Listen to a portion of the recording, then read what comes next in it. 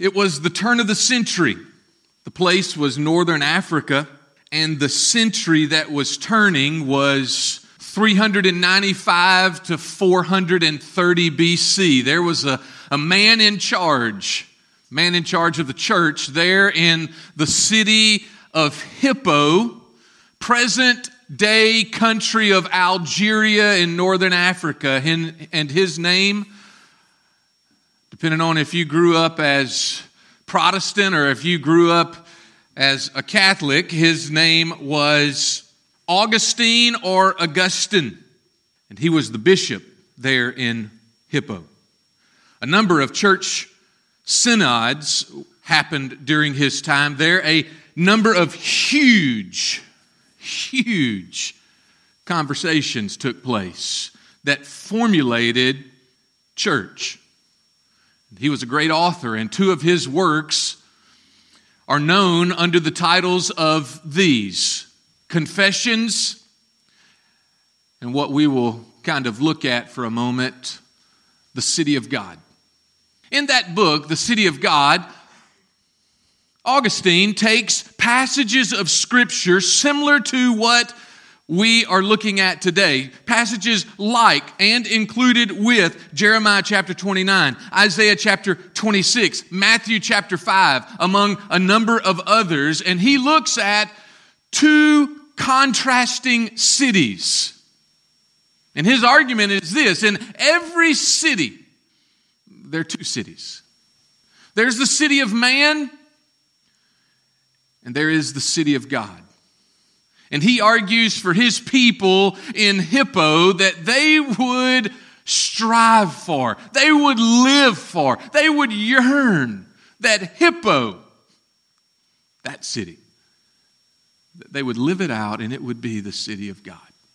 And may you and may I, may we yearn that the city that we live in, the city that we work in, the community that we are surrounded by, may it be the city of God.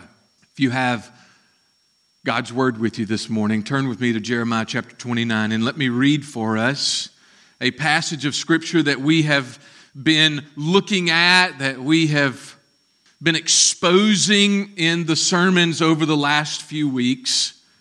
And the verses that we will look at today will be in verse number 4 down through verse 14 in Jeremiah chapter 29.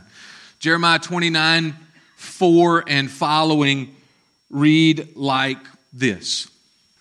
Thus says the Lord of hosts, the God of Israel, to all the exiles whom I have sent into exile from Jerusalem to Babylon.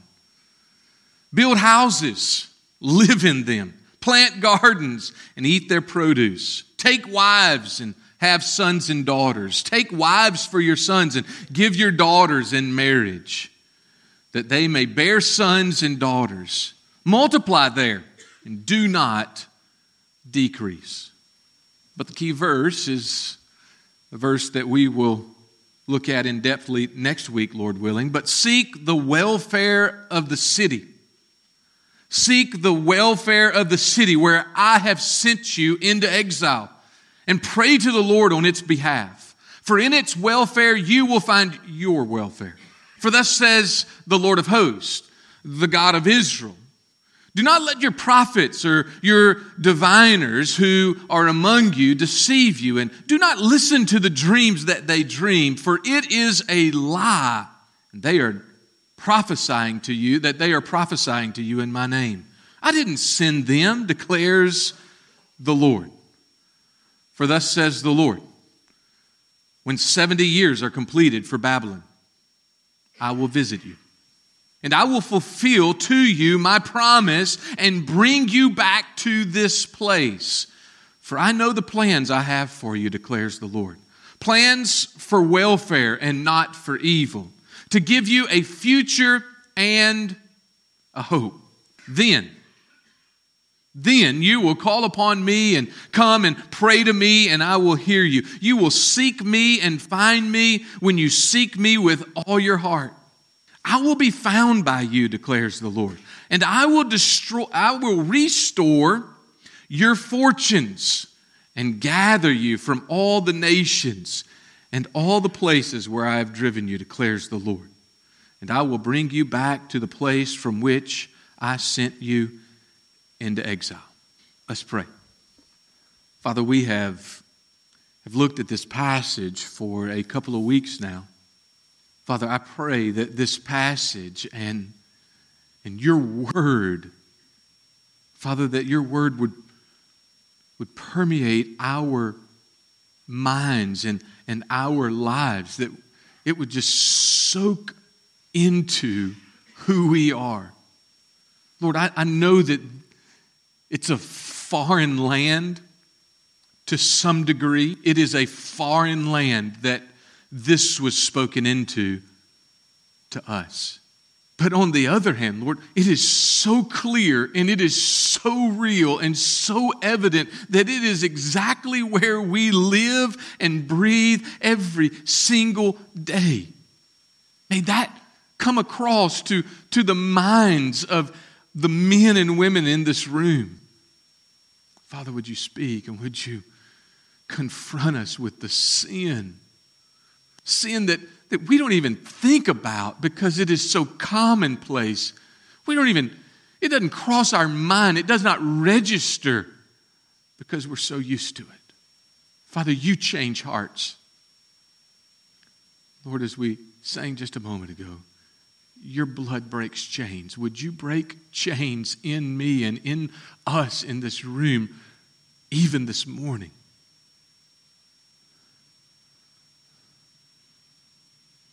Father, as we open and talk about the city and the different views of the city, Father, may they stick. May they resonate. And would you give us wisdom, clarity of thought, clarity of how we view life in the city that we live in. And may we come clean to you, first and foremost. And Father, may we repent if we view the city wrong. And Father, I pray that it starts with me right now, that it starts here. I'm not just praying for others. Lord, I'm praying for me that, God, you would show me where I view this city wrong, where we view the city wrong, and where we might bring you glory.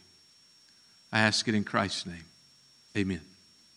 3 views of the city this morning coming out of Jeremiah chapter 29.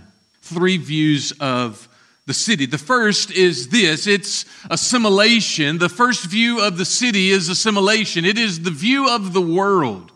The view of the world. How the world views the city. The term is assimilation. It's how the Babylonians viewed the world. Every nation that conquers another nation has a plan. Some of those nations, like the Assyrians, they come in and they just put their thumb on you and they would just come and squash you and they would just kind of press you until you were absolutely nothing. That was not what the Babylonians wanted. The Babylonians, sure, they had an army, they had a horde, and they came and they circled around Jerusalem there in those days and those months to siege the city, to take the city, and there was loss. There was hundreds, thousands lost, but their plan was not to squash the Jews. Their plan was, hey, why don't you go over there and take the brightest and bring them to me? Verses like this, in Daniel chapter 1, the first 8 verses read something like this. In the 3rd year of the reign of Jehoiakim, king of Judah, Nebuchadnezzar, king of Babylon, came to Jerusalem and besieged it. And the Lord gave Jehoiakim, king of Judah, into his hand with some of the vessels of the house of God. And he brought them to the land of Shinar, to the house of his God, and placed the vessels in the treasury of his God. Then catch these words. Then the king commanded Ashpenaz, his chief eunuch to bring some of the people of Israel, both of the royal family and of nobility, youths without blemish, of good appearance, and skillful in all wisdom, endowed with knowledge, understanding, learning, and competent to stand in the king's palace and to teach them the literature and language of the Chaldeans. So let's stop right there for a second. We'll get to the next verse in just a second. Here's what he did. He said, hey, I want the very best of Judah. You go in and you do whatever you have to do to get the city, to get the people, and then I want you to pick out the best. Think about yourself for a second. I know I tell you not to do that often, but just think about yourself for a second. Hey, River Bend, are you of the royal family of DeSoto County? Maybe. Are you of the nobility? I'm still sitting down if I'm supposed to stand up. The water's falling too. Are you youths without blemish? I'm not going to look up anymore. Are you of good appearance? Are you skillful in all wisdom? I love this phrase. Are you endowed with knowledge? Are you a man or a woman of understanding and learning? Are you competent to stand in the king's palace? Are you able to be taught literature and language of a different culture?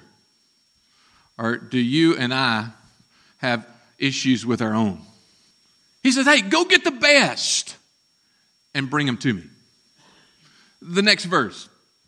The king assigned them a daily portion of food and that was that the king ate, and of the wine that he drank, and they were to be educated for 3 years.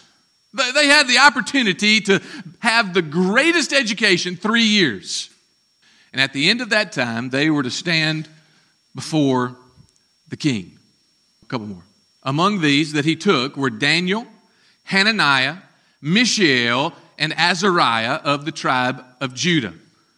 And the chiefs of the eunuchs gave them names. So they changed their name. Daniel became Belteshazzar. Hananiah was called Shadrach. Mishael was Meshach. And Azariah he called Abednego. But Daniel resolved that he would not defile himself with the king's food or with the wine that he drank. Therefore he asked the chief of the eunuchs to allow him not to defile himself. All of this was in the master plan of the Babylonians. Why don't we just come and get this whole culture, this whole nation, all of these people, and we will learn them? I know that's terrible grammar. I wouldn't be a part of that group. We'll learn them. We'll educate them enough to where they will be assimilated into our culture. They will be just like us. They will love the things that we love. They will want the things that we want because we will push that so hard, so much. We will make those things shine so bright that that's all they can see and that's all they'll want. What Nebuchadnezzar and the world says is, why don't you just come and join us? Why don't you just come? Why don't you just come and taste what Babylon has to offer? If you will just do that, we'll have you. You know, in this view of the world, if we're honest, this view of the world happens to us every single day. It happens on the billboards that you and I pass when we drive up and down the interstate. It happens on the radio when there's an advertisement, even in the midst of the singing of the songs or in the midst of the talk of the show. It is happening. It happens when you turn on the television. It happens in your house when you look at a logo, when you see something that jogs your memory because you heard of it, you saw it, you were a part of it, and you want it even more. Every single moment of every week, it is happening, and this view of the world for you, Christian, is why don't you come and taste what the world has to offer? Why don't you assimilate yourself? Why don't you join with us because we have the very best for you?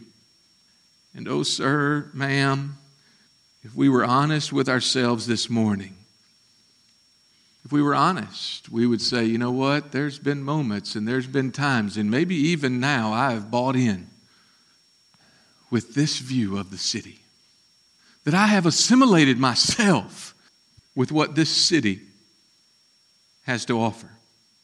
This culture is seeking to engulf you. This culture is seeking to assimilate you and assimilate me into their view of life in the city. My question, have you been assimilated? Is that where you are? Have you said, hey, I love this place. I absolutely love this city, this place, this culture, and I am living my life in such a way that every day I seek to assimilate myself in the city. I pray not. But for some of us, most of us, if not at some moments of the day, moments of the week, moments of our lives, I fear even more that that's exactly where we are. We have bought Nebuchadnezzar's lie. We have taken the easy path. We have willingly placed ourselves in chains and assimilated ourselves into the city. But maybe some of us have not assimilated ourselves. Maybe we find ourselves viewing the city a second way. The second view of the city is not assimilation, but it is isolation. This is the view of the selfish. The view of the selfish. Read there in Jeremiah chapter 29, verses 8 and 9. God says this, thus says the Lord of hosts, the God of Israel, do not let your prophets and your diviners who are among you, do not let them deceive you. And do not listen to the dreams that they dream, for it is a lie that they are prophesying to you in my name. I didn't send them, declares the Lord. What were some of the dreams?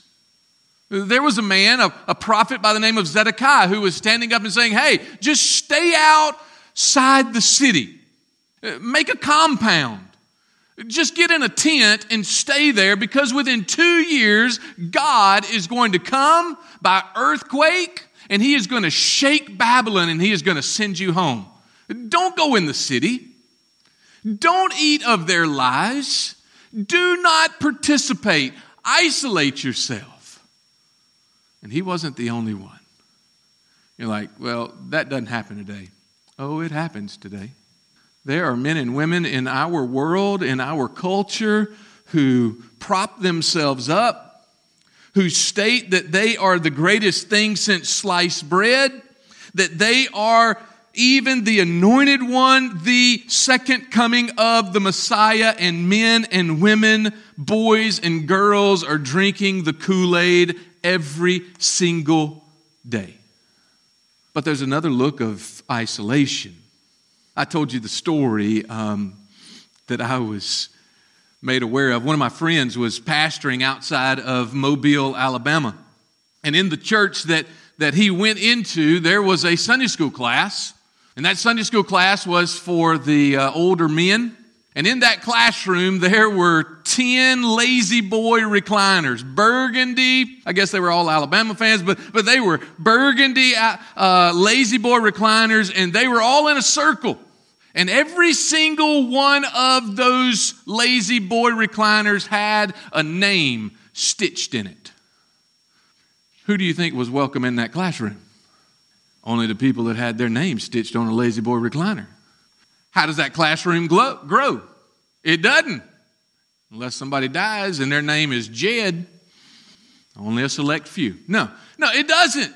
What were they doing? What were they saying? They're saying, hey, it's just for us. Nobody else is invited to this. It's just us. We're not reaching out. We're not asking. We're not inviting. We're not telling the good news. No, it is just us. Riverbend, is that you? Is that me? Have we isolated ourselves? Have we stated in our own minds, hey, just these 100 are good. Let's don't reach out into the city anymore. Let's don't grow anymore. I'm not saying that we need to be a megachurch. That's up to God. How big, how small, ultimately. But is my mind stated and set to say, hey, just us, nobody else? Isolation, are you saying the view of the selfish is what I've stated it as? Are you saying, hey, we're better than you, we don't like anybody but our kind, and here's our kind right here in the room? The prophets who were prophesying against what God had already stated was saying to the children of Israel, to the church, to you, to me, hey, you're better than everybody else. Don't go be like them. Don't have anything to do with them. You just steer clear of the city. Don't get caught in its web. Don't have anything to do with it. You just stay outside the city. Have we blatantly done that? Are we blatantly doing that now? Has it crept in unaware? The view of the city, that of assimilation, is a terrible view for the city because we are just like the world. The view of the city, isolation, is a terrible view of the city because it is a prideful look stating that we are so much better than those that we live around. May you and I not have a view of assimilation. May you and I not have the view of isolation. But may we have this third view, what Augustine argues in The City of God, and that being this, that it is the view of God, that of connection or engagement. The third view of the city is that of connection. In Jeremiah chapter 29, verses 5 through 7, here's God's view for your city. Here's God's view for you in the city. Here's God's view for us as a body of believers in the city. And here's what he says, for them in that day and for us in our day. In Jeremiah 29, verse 5, he says, build houses and live in them.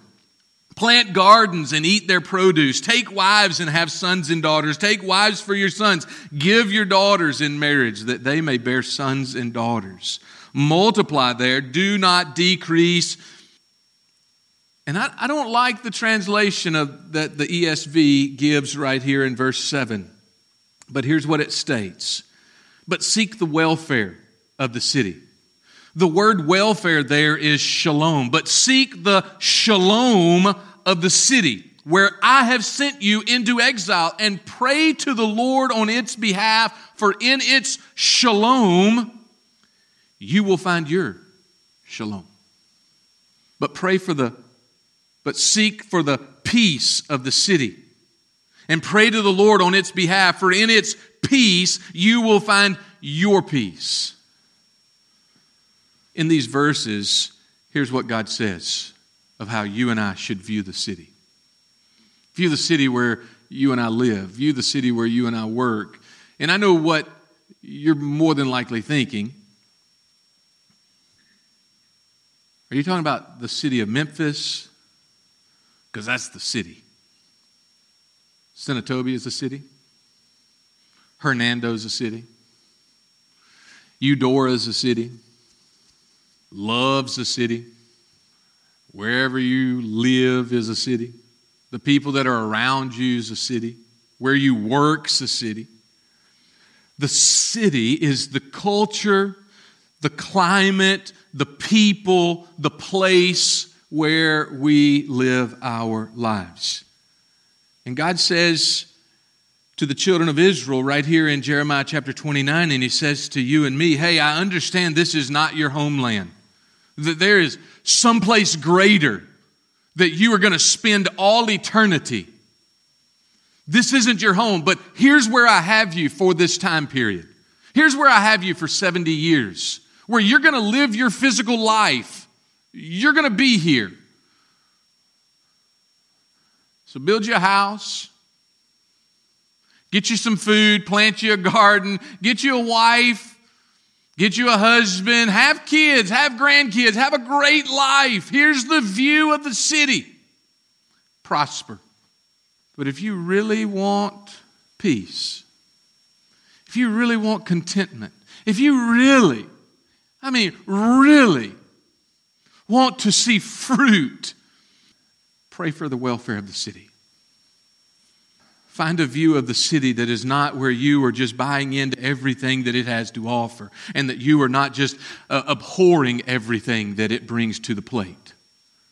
But find that place and look at the city like I look at the city. Engage it.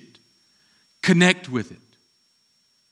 I wrote these words down as I was thinking, what does it mean to connect? What does it mean to engage the city? Connect with the folks in the city. Engage the city. Know everything about it. Know what goes on in the city. And then I wrote, be a peacemaker in the city. Shalom.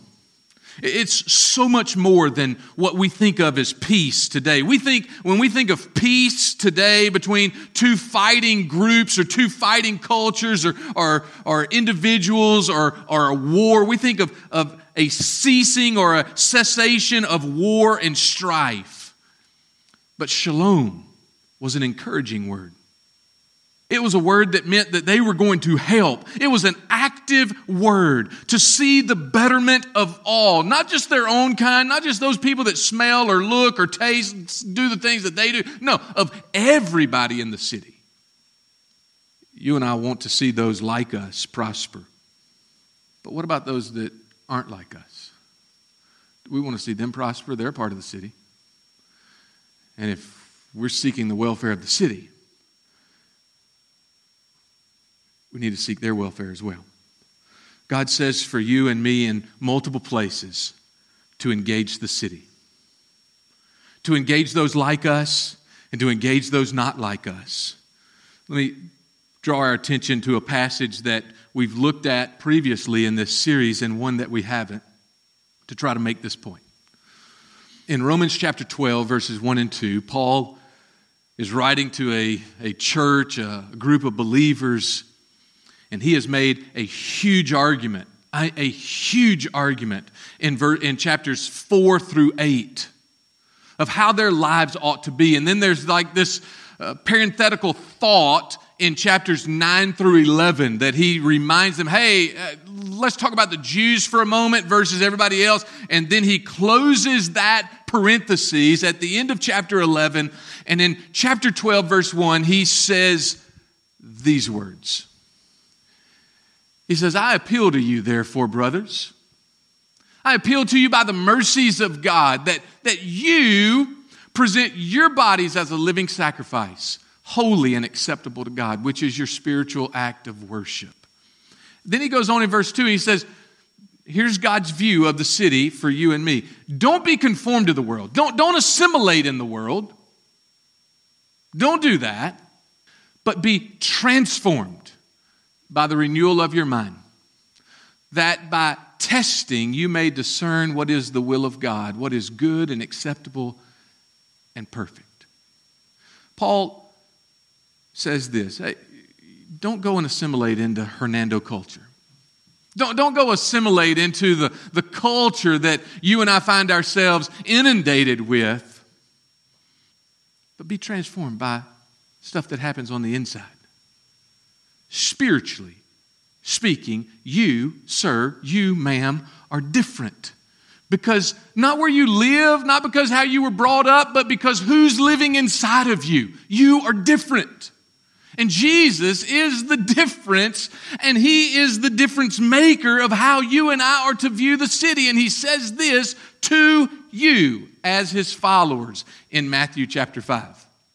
Hey, you, sir, you, ma'am, you are the light of the world.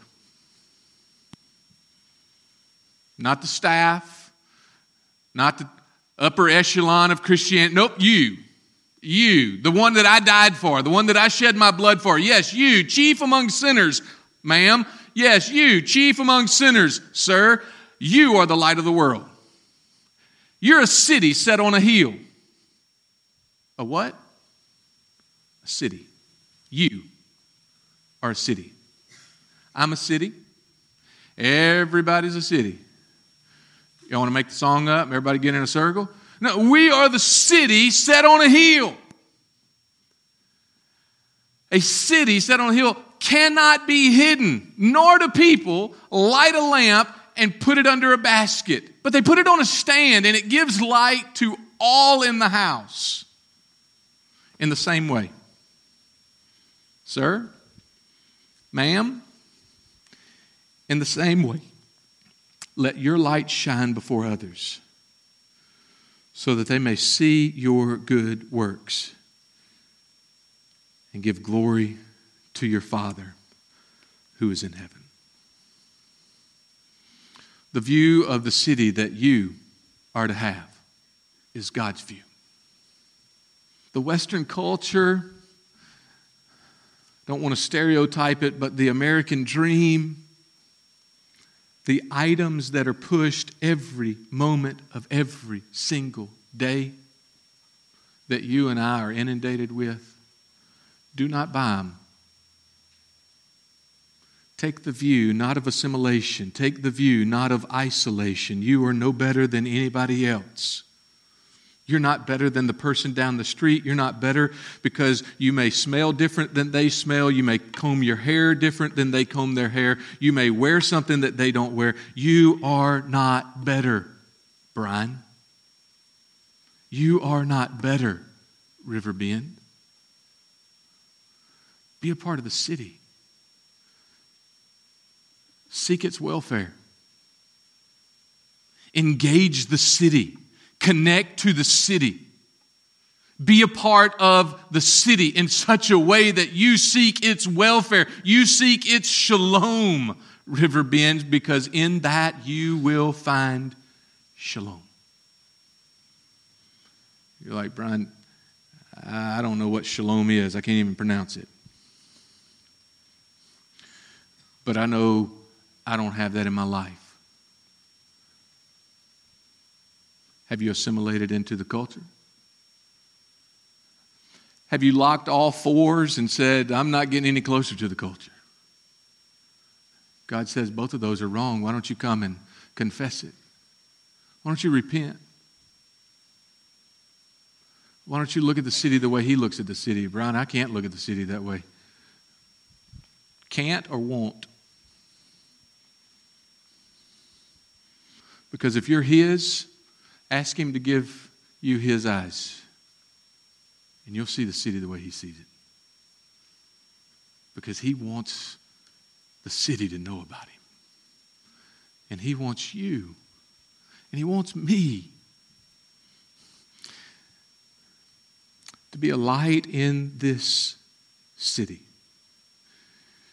We're about to have a time of response and a time that we just ask Him, individually, just ask Him. And I want you to ask this question. Father, if you're His, Father, how do you want me to seek the welfare of this city? How do you, not how do I, how does Riverbend want you to seek the welfare? Nope. Father, how do you want to use me to seek the welfare of this city? You're asking Him. Then you got to believe. And then there's that third and that last letter that, man, we don't like sometimes. You got to obey. Heavenly Father, every single day I see a city. God, if I'm honest, you know already, but if I'm honest, there are a number of days and a number of times that I look at a city. And God, I have arms locked and say, no closer. Lord, there's other times that I have arms wide open and I just want to assimilate in the city. Father, thank you for reminding me, encouraging me, convicting me that neither one of those is what you are calling me to in this city. Neither one of those is what you are calling River Bend to be in this city. You are calling us, you are calling me to engage the city, Father, and to see it prosper, all in light, Father, of who you are. God, I pray that in this time, that as we stand and as we sing, God, you would speak and show us.